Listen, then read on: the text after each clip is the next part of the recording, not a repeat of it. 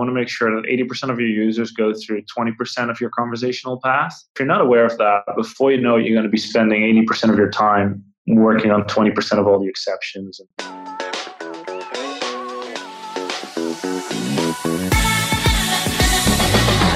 This is Writers in Tech, a podcast where today's top content strategists, UX writers, and content designers share their well-kept industry secrets. Today we have Hans Van Dam from Amsterdam. The first time I met him was in Chatbot Summit here in Tel Aviv. And since then I've been following his work, working as a co-founder at a company named Robocopy based in Amsterdam. They're doing a fantastic job. They have a fantastic team that I met in Amsterdam, voicing out conversation design. So they have also the Conversation Design Academy, and they educate people from all over the world about how to create chatbots, how to create more conversational experiences. I've seen Hans on stage twice, and since then he's like burning stages all over the world, and I'm very excited to have him here today. Hans, how are you, my friend? Oh, good. Thanks for having me, man. Looking forward to this one. Good. I'm happy to have you. And I personally learned a lot from you and from your courses. I thought that the name of this talk is going to be Testing Your Copy Like a Wizard, because I learned from you the Wizard of Oz testing from your course. It was really cool. I know that it's not something new, but like I love the way that you implemented it and how you implemented it with your clients. So that's me talking too much. But for Hans, I would love to hear more about your background and how did you got into conversation design? Yeah, perfect. I guess like every copywriter, I'm a failed novelist first and foremost, right? So I always wanted to be a writer. I wrote a manuscript at one point, but like nobody cared for it. So I became a copywriter. I started working at a tech incubator here in Amsterdam. It's a program run by MIT, Stanford, and the university here. So they'll help like tech companies, science-driven tech companies, sort of find their proposition. So I was working with that, and I learned about technology there, which started to interest me more and more. And then we had our own little startup that failed miserably. So I needed to get a job, so I started working in customer service real quick. Which product were you working on that was failing miserably? Yeah, that was a video streaming thing. Yeah, so we had like very smart engineers, and it was a lot of fun. And it was actually a very good product. We should have been successful, but we failed miserably. You know, it's just sometimes about timing and about stuff that is not relevant even to the product itself. Oh, yeah. I had no idea what I was doing personally. So I got fired from that one. Okay. Which was great. And then the company went bust a couple months later. So that was perfect. It happened to me also before, by the way. I was fired from a company. The name of the company is Marvel, not the comics one. It's like much more boring things. It's like, you know, maybe Qualcomm. It's like 95% of the phones have Qualcomm thingies inside of them, right? So Marvel was doing like the other 5%, low-cost smartphones. And that was one of the best jobs of my life. They sent me abroad a lot to just like check cheap smartphones on different networks. So I traveled all over the world with my phone, just checking like those phones. And at some point I was fired. And yeah, that was really like being fired is very difficult thing to happen to you. You know, it's hard. And like 2 months after, there was like huge layouts. This Chinese company kind of kicked their ass, and they had to lay out like 200 people, and all of my team was also fired. And I was like, I wasn't happy about it, but I was like, okay, so if I was staying there, I was getting fired anyway, so whatever. Yeah. So everything happened for I mean, that's one of the best things. So I was dead broke, so I needed some money. So I started working in customer service, talking to customers on social media, on Twitter, for KLM. Yeah, so I was doing the customer service there, and I saw these chatbots pop up. It used to be like very simple Q&A chatbots. You would ask a question, and then they would not know the answer. But that became more conversational. So I was like, okay, I understand how to write dialogue from fiction. I understand how this technology works, and I now understand the service space. So I just started exploring that and started obsessing over it a little bit, working with some clients already. And then I met my co-founders that had a behavior design agency. So there's psychologists thinking about desired behavior from users and using psychology for that. And they were exploring dialogues as well to just influence people. So we figured if we team up, that makes a lot of sense, right? Because I understand the artificial brain and they really understand the human brain. So if we match that, then we're going to be able to really create useful conversations between humans and AI and making chatbots and voice assistants much more human-centric and helpful to people. So that's sort of what we started exploring. And for us now, what we've turned ourselves into is really a company that recognizes, develops, and promotes the role of the conversation designer. Well, we feel that conversation design is going to be a very important job in the future. So we want to promote it, get as many people to be aware about that, create awareness around it, and then we provide training and certification around that to really mature this industry. Because we feel like every company now has like 50 UX designers. Well, 5 years from now, you're going to have 50 conversation designers, and they don't exist yet, right? And so we need to figure out through assessments like who can potentially become conversation designer, what's the skill set that they need, and then how do we make sure that they can actually provide quality around that. That's really interesting because, first of all, I love your vision is something that I really can agree with. And also when you talk about the movie Her, which is also a really nice reference, or Westworld, which is also a nice reference for like how to make our technology more human. Yeah. So 50 years from now, there's going to be conversation designers and not necessarily UX designers. And who do you think will take those roles? Like writers, designers, like what's going to be their background? Yeah, they come from all walks of life, right? I think companies are going to be using AI to talk to people. That's a big deal. And then you have to ask, like, who do we want to be in charge of that? It's probably not the engineers, right? What excites me most is that, because I'm a writer, I'm a creative. I never had any place in the tech industry. But now, as sort of that potential of AI is out there, but also the risks of it, you can see this amazing need for people from different backgrounds that are writers, philosophers, that are actors, all these people that have a completely different mindset about these things, about problem solving, that now find their place in technology, where it's going to be much more around ethics and AI. So we sort of see 3 different roles emerge at most departments. You have your conversational AI trainers. So these are people that, work with the platforms, they work with the technology to go over the data, they do the analytics, they do intent scoping. These are often like your overqualified customer service people, a bit more technical. Then you've got your conversation designers that will do research, that will do sample dialogue, that will validate it through the Wizard of Oz test. These are people with a UX background.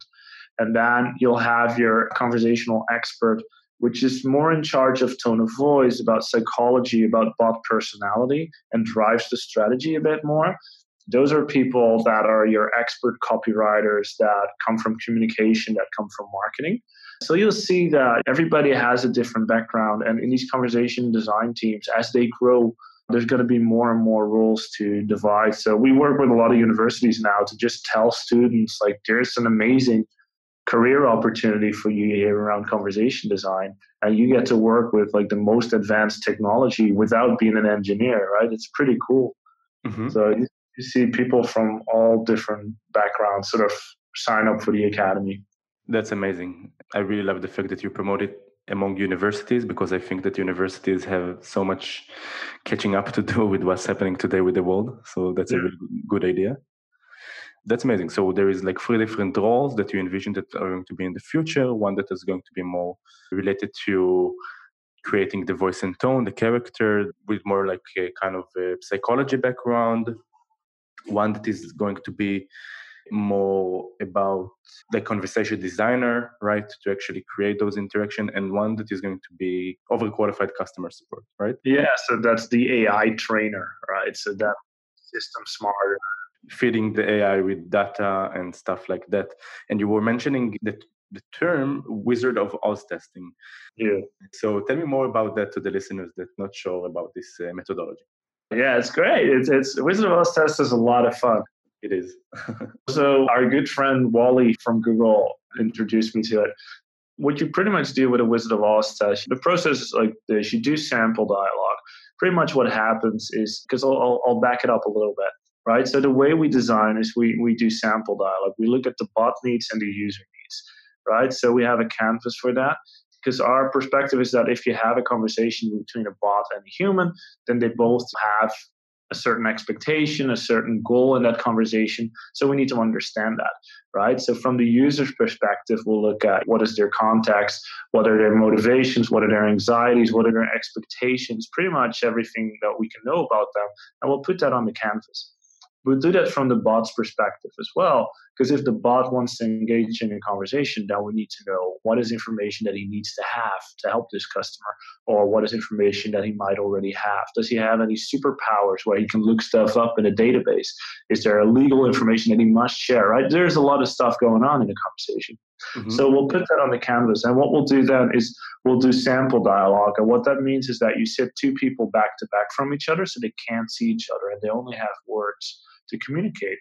And then one person's going to be playing the user and the other one's going to be playing the bot. And they pretty much do improvisational theater to figure out what the most natural flow of the conversation is. Right? And it'll be super awkward at first. And the person playing the user will be asking a ton of questions. Like, all right, but how long does it take to ship? What does it cost? Does it break quickly? Do you have it in a different color? How does that work? So all these questions the user asks, pretty much we have to ask ourselves, is this a question that more people would have? And if that's the case, then it's probably something the person playing the bot should proactively communicate, right? So as you do this exercise, you're going to get to a situation where the bot very much understands the user and he answers the questions before the user even has them, right? And that creates a lot of empathy. And what you'll get to is a conversation that, if there's empathy in the beginning and you feel understood, you feel like I get you, then you're okay with me taking control of the conversation, right? And then it becomes quite relaxed and friendly. But if you don't feel understood by me, then you'll start talking a lot, right? Because you want me to understand you. And that's usually when chatbots break, right? So we'll do this exercise to get to a structure of the conversation that feels most natural, right? But now we've done that with two people. So we still don't really know how that works for other people, because we're dealing with an interface where a user can say whatever he wants at any given moment, pretty much, right? So there's a lot of risk there. So we want to very quickly validate if that works. So without starting to develop anything yet, we'll take this core structure of the conversation and we'll do the Wizard of Oz test. And what it pretty much means is that we'll bring 5 to 10 people in, and whatever the use case is we've been working on, maybe someone says, I want to book a table at a restaurant or something. We have designed a conversation for that, pretty much like a low fidelity conversation design. Mm-hmm. We'll bring people in and we'll just let them have the conversation. So they can speak freely, but we will say what it is that we had designed, right? And we'll do so somebody, if it's booking a table at a restaurant, we'll just tell someone, hey, you feel like this and this, you want to book a table at a restaurant, and they speak freely. And we just read out what we've written down. And very quickly we'll discover what does and doesn't hold up. Because with 5 to 10 people, you're going to discover everything that's wrong with it. Because someone will say something that you're like, oh God, I hadn't thought of that. Back to the drawing board, right? So 5 to 10 people is going to help you figure out what does and doesn't work, when you should hand it over to maybe a website or to an agent or give them a phone number where it gets too complicated. So Wizard of Oz helps you really in like a few hours completely validate your design. And then at the end of the test, you will know the structure of the conversation, you will know how it's going to work for 80% of the users and that it makes sense. And then it's about polishing and making it better again, obviously, sort of go into like a high fidelity design. Amazing. Many people that creating a boss experience today talk about that 80%, like creating the experience for 80% of the users and not trying to cover all the possible use cases, because that's just not possible, right? Yeah, it has to do with long tail design, right? So you want to make sure that 80% of your users go through 20% of your conversational path. And then if you're not aware of that, before you know it, you're going to be spending 80% of your time working on 20% of all the exceptions and all the weird stuff. Pretty much means, right, if you're booking a table at a restaurant, if people want to make a reservation for like 6 people at 8 o'clock, then that's totally fine. If there are 11 and 2 of them are in a wheelchair and 3 of them are gluten-free and 2 of them are vegan, just give us a call, right? Like that's not something the bot should be able to handle for now. So just focus on, simple, a bunch of people want to put in a reservation for a certain time. That's the stuff the bot should handle. The rest of it, don't bother. First of all, thank you for that answer. I learned also even more right now about the Wizard of Oz testings. So thank you for that. It really reminds me, by the way, also for the UX writers, they have this, I think they call it marker testing, that you just print the wireframes and hand it out to different prospects, like bring 5 to 10 people over, even people like your colleagues, and together you just let them use a marker just to tell them that they will tell you what these words tells them, or which other words would they recommend to use and stuff like that. So yeah, it's pretty similar, I guess. Yeah. that's really, really cool. And what would be for our listeners right now that want to create a conversational interface, maybe some kind of a bot, what will be the most common use cases today for creating a bot? I know that there is a Bebot that's creating a airport bot right now. Yeah, I was just talking to Akimi. Mm-hmm. I love them. Oh yeah, big fan. Yes. Akimi from also she was. I've seen her speak at the Chatbot Summit as well. Oh really? Yeah. Yeah, I've seen her a couple of weeks ago. I was just talking to her. Amazing. And so my question is, what will be the most common use cases today for creating a chatbot? I mean, the most common use case for chatbots is the boring stuff, right? So it's about customer service, which is actually very complicated. Most companies, the major use case is reducing cost in call centers and making it easier for people to find, solutions to their problems, get their questions answered. That's the most common, and that's where you see the big operations. But you now also see more and more stuff around lead generation, what we do a lot of. So we'll have like an email campaign, and instead of going to a landing page, we'll actually send them to a chatbot and have a more persuasive conversation. Mm-hmm. Like Facebook Messenger? No, usually it's Facebook Messenger is not that interesting. There's not much going on there. No, usually it's like a nice landing page with a chatbot on it. So it's a very, but it will be the only thing there. So it's often like a nice header or a nice photo with a conversational interface where it's just that conversation, right? Which kind of tool do you plug to the back end of it? Like ManyChat or something else? We have our own stuff as well, and we work with, sort of depends on who the client is, but we have our own tool for that as well. It's called One Question. But there's many solutions to that. And there's also companies that just use, if they have the conversation or a customer service operation going, then they'll just use that engine for this campaign as well, right? So it's like, it really depends. But there's very simple like lead gen conversational tools. Typeform is also launching, or I think it's already live, their conversational interfaces, which can really be used for that. Which are the video one, right? The video one, I don't know. Like they have like now you can publish it as a chatbot. If you create a form, you can publish it as a chatbot. And you can do it like as a chat widget, or you can do it as a full page, a bit like Landbot does. So it depends on what kind of company you are. It depends on what the desired behavior is, the rest of your ecosystem. I think a lot of companies are over investing in technology, right? So they'll buy fancy stuff and try and get that to work. But a lot of times, if you just do the design, you figure out what the conversation actually is that you want to have with your customers. It helps you select the right tools. And a lot of times companies are spending $100,000 on technology where really $50 would have done for what they're trying to do. Mm-hmm. So we try to get clients to just focus more on design and make that equally important as the engineering. And then that helps you to then just decide what kind of technology you need. Right, because probably for customer support, and I don't have a lot of experience with this tool, you can use maybe Intercom or Zendesk or stuff like that? You can do that too, but if you look at the real customer service departments, where we work with companies that get 30 million chats a month. Wow. So then you're going to need some heavier equipment for that. So then you end up with the big ones like Rasa, with Microsoft, with IBM Watson, Dialogflow a little bit, LivePerson. So there's really like big companies that really understand what you need. So there's clients where there's 100 people working on a chatbot full time, right? These are very serious operations. And then obviously if you're like a small business and you want to get some lead gen, so you want a simple chatbot, then Intercom, Zendesk, they provide for that, right? So it's really, there's no answer to what you need. It depends on your ambitions now and your ambitions like 5 years from now, what you want to invest in, right? So usually what happens is a company will have one little chatbot, somebody testing it out a little bit. Well, then that becomes a little smarter, gets more capabilities.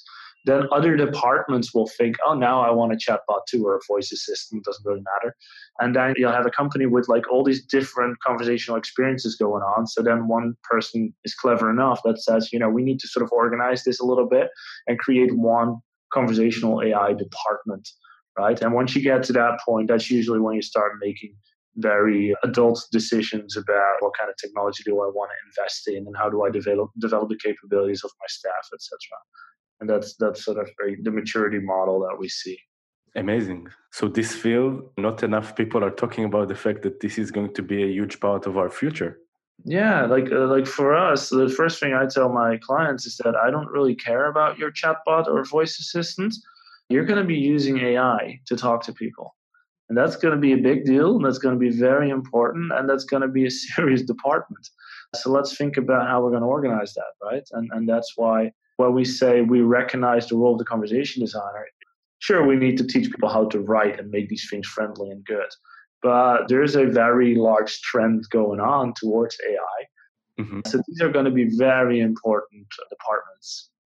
Do you have some kind of a case study you could share about an impact that you created in organization using AI and chatbots that really created a huge impact on the organization? Well, if you look at a large telco, they're on stage a lot. They mention us a lot, but I'm not sure if I'm allowed to say their name. But what we do is they have one chatbot that's very famous and pretty much in every country that they operate in. So that's 30, 40 countries. Mm-hmm. What is that company exactly?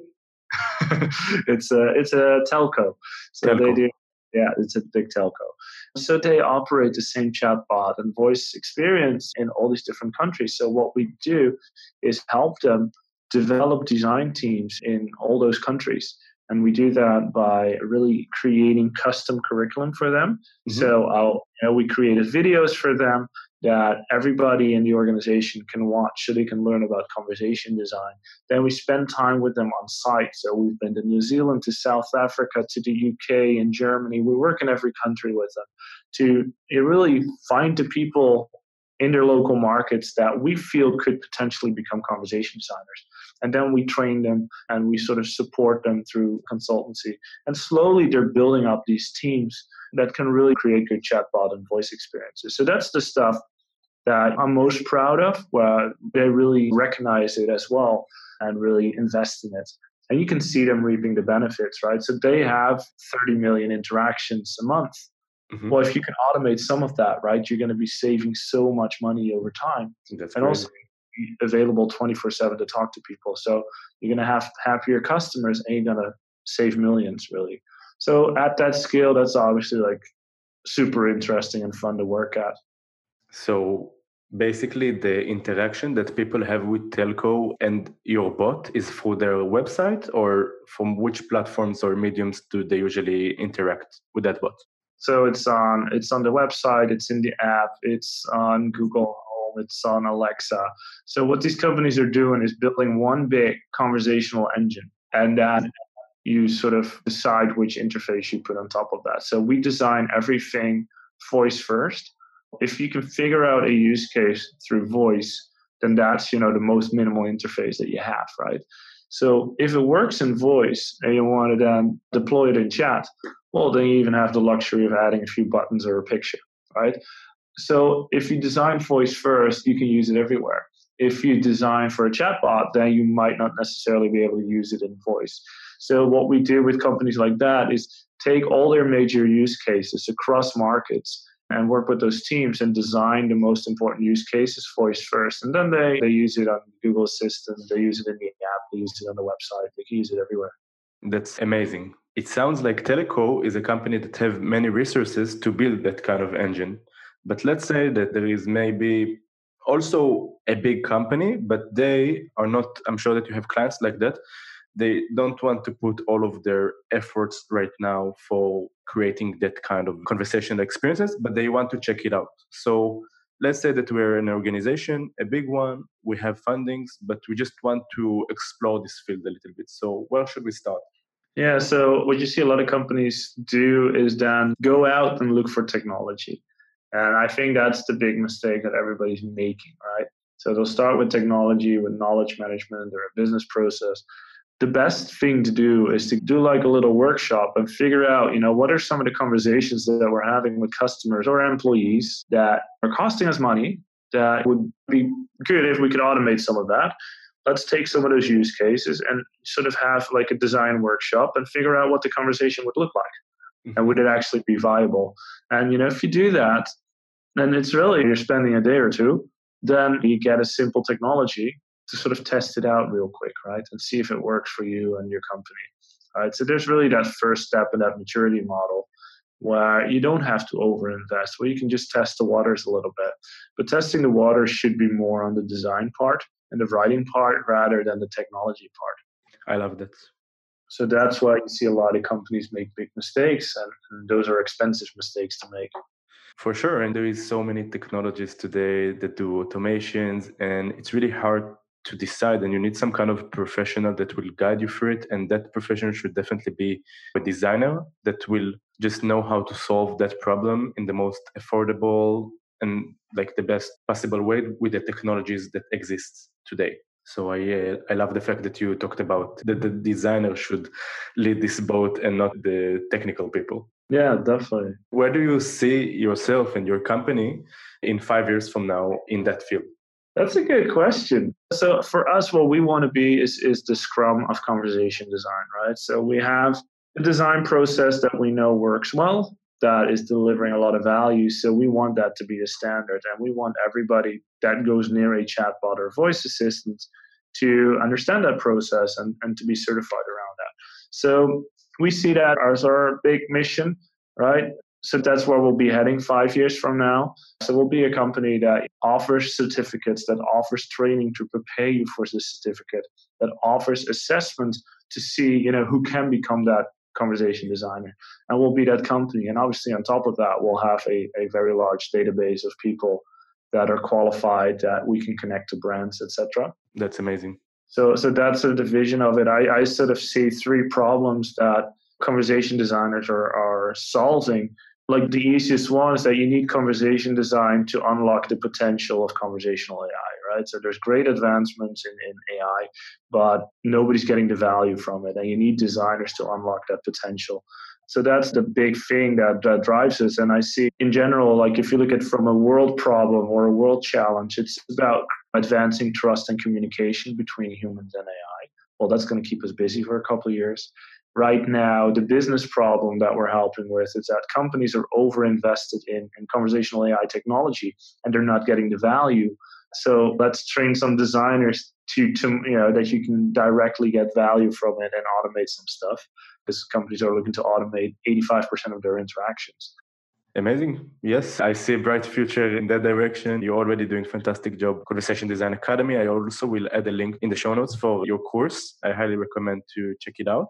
One last question before we finish. So let's say that I'm a designer. I want to get into the field of conversation design. Maybe I want to do a project with a client or reach out to clients. So what kind of tools do you think, like 3 top tools that you think I must be familiar with that related to conversation design technology that I can help clients with those tools? Yeah, I think like you need to have at least some understanding of how these technologies work, right? So sometimes we'll see designers come in and they understand, they come from such a design background that they've always been intimidated by the technology. But here it is important that you do understand, what natural language understanding is and how that works and how these platforms are built around those things, right? What is an intent and what's, an entity, etc. Those are just things that you need to know. Otherwise, they're not going to have much confidence in you. Around those technologies, you need to be able to just really talk about that a little bit and get their thoughts and see what works best for them, to at least have a conversation around that. So that's already, before you bring in anything yourself, that's just something that you need to know. Then it helps to have like a good prototyping tool. So if you use BotMock or Bot Society, I think there's more prototyping design tools out there now that you can use. We're never really sure which one to use. It's still tricky. Like it's a problem that hasn't really been solved yet in the market. What's the best conversation design tool? Right. But be familiar with them and understand that. I think that's a big one. And I think being able to make a good flowchart. Like, Right. it's interesting because you'll have people like, I think a lot of your audience, obviously more UX, but we'll have like very good copywriters, but they've never had to create a flowchart. So there's like all these people that excel at one point aren't very good at the other, right? So whatever you're good at, research the other part of it. Because some things like creating a flowchart, for me, that's a no-brainer how to do that. For some people, it feels like rocket science. So Right. it depends on your background a little bit. So that's why it's important to understand the broader dynamics of the industry. So that makes it also easier for yourself to position yourself in it, right? Because if you're a very good writer, then you can say, well, I'm actually a conversational expert. So I focus more on tone of voice, psychology, and bot personality, right? Then you've sort of claimed your own land. But if you're more the UX type, you'll say, well, I zoom in most on the natural flow of the conversation. I'm not the best writer. So you need someone else for that, right? So I think all these with different tools, and a lot of times, depending on the technology that your client is using, it also influences the tools. Right. Because sometimes, like, you'll have like a wonderful design tool, but if it's a very difficult handover to the engineers, then it's not going to work either. So I guess the answer is that there's not really an answer. To be honest, I will tell you what my takeaways, and I think I have a few from that answer. So if I'm trying to do some kind of a mock for a bot, I would use something named Bot Society, right? Yeah, BotMock, Bot Society. Yeah. And those are two tools out of an ocean of many tools that no one knows today, like which one is the best, because it's relatively new field and no one do it. Like, that one is better than the other because of different reasons, and the other one is better than the other because of other reasons, right? Yeah. So that's about those. The other takeaway, which I love, by the way, is to master flow charts, which I also think it's important in general in UX. So many UX people are already supposed to be familiar with flow charts. I like to use Whimsical, which is also a no-brainer tool. You can just like throw it in there and it will be really cool. You have also Miro, which is a newer version of a real-time board, I think. Both of them really good to help you to do flowcharts, but flowcharts are not only like the tools that create them, but the ideas, and you need to understand like information architecture basically to create a really decent flowchart. Yeah. Those are my takeaways, and I think that's a really good answer, by the way. And beforehand, you told me that Facebook Messenger bots are not that great, and you have your own tool. I guess it's not open for public, right? Well, as companies reach out and use it, so Okay. I think it's not one question. Yeah, it's a very simple tool that's quite useful. We have lots of big clients running on it actually, but it's very campaign focused. Got it. So it's only enterprise. So if we have enterprise listening, I could recommend them to use that tool. But let's say that I'm a freelancer that want to play with lead generation. What would you recommend? Landbot? Landbot, Typeform, Active Chat is one. I haven't used most of it. I have used Typeform. We're doing some work with them, so we got to explore that, and it was very good and very simple to work with. Amazing. They've put a lot of thought into it, so that would be my go-to now. But I'm sure there's many others out there. I will check Typeform because I'm already a premium member and I didn't know they have this feature. Okay, yeah, it might not be open to everyone yet, but it is. It should be there soon. Okay, so I'll check it out once it's out. You can say I'll publish it as a chatbot or something, and then you'll have different settings there. Amazing. So thank you for a fantastic interview. I had a pleasure, and I'm looking forward to seeing you in the next event. Or what's your next speaking event?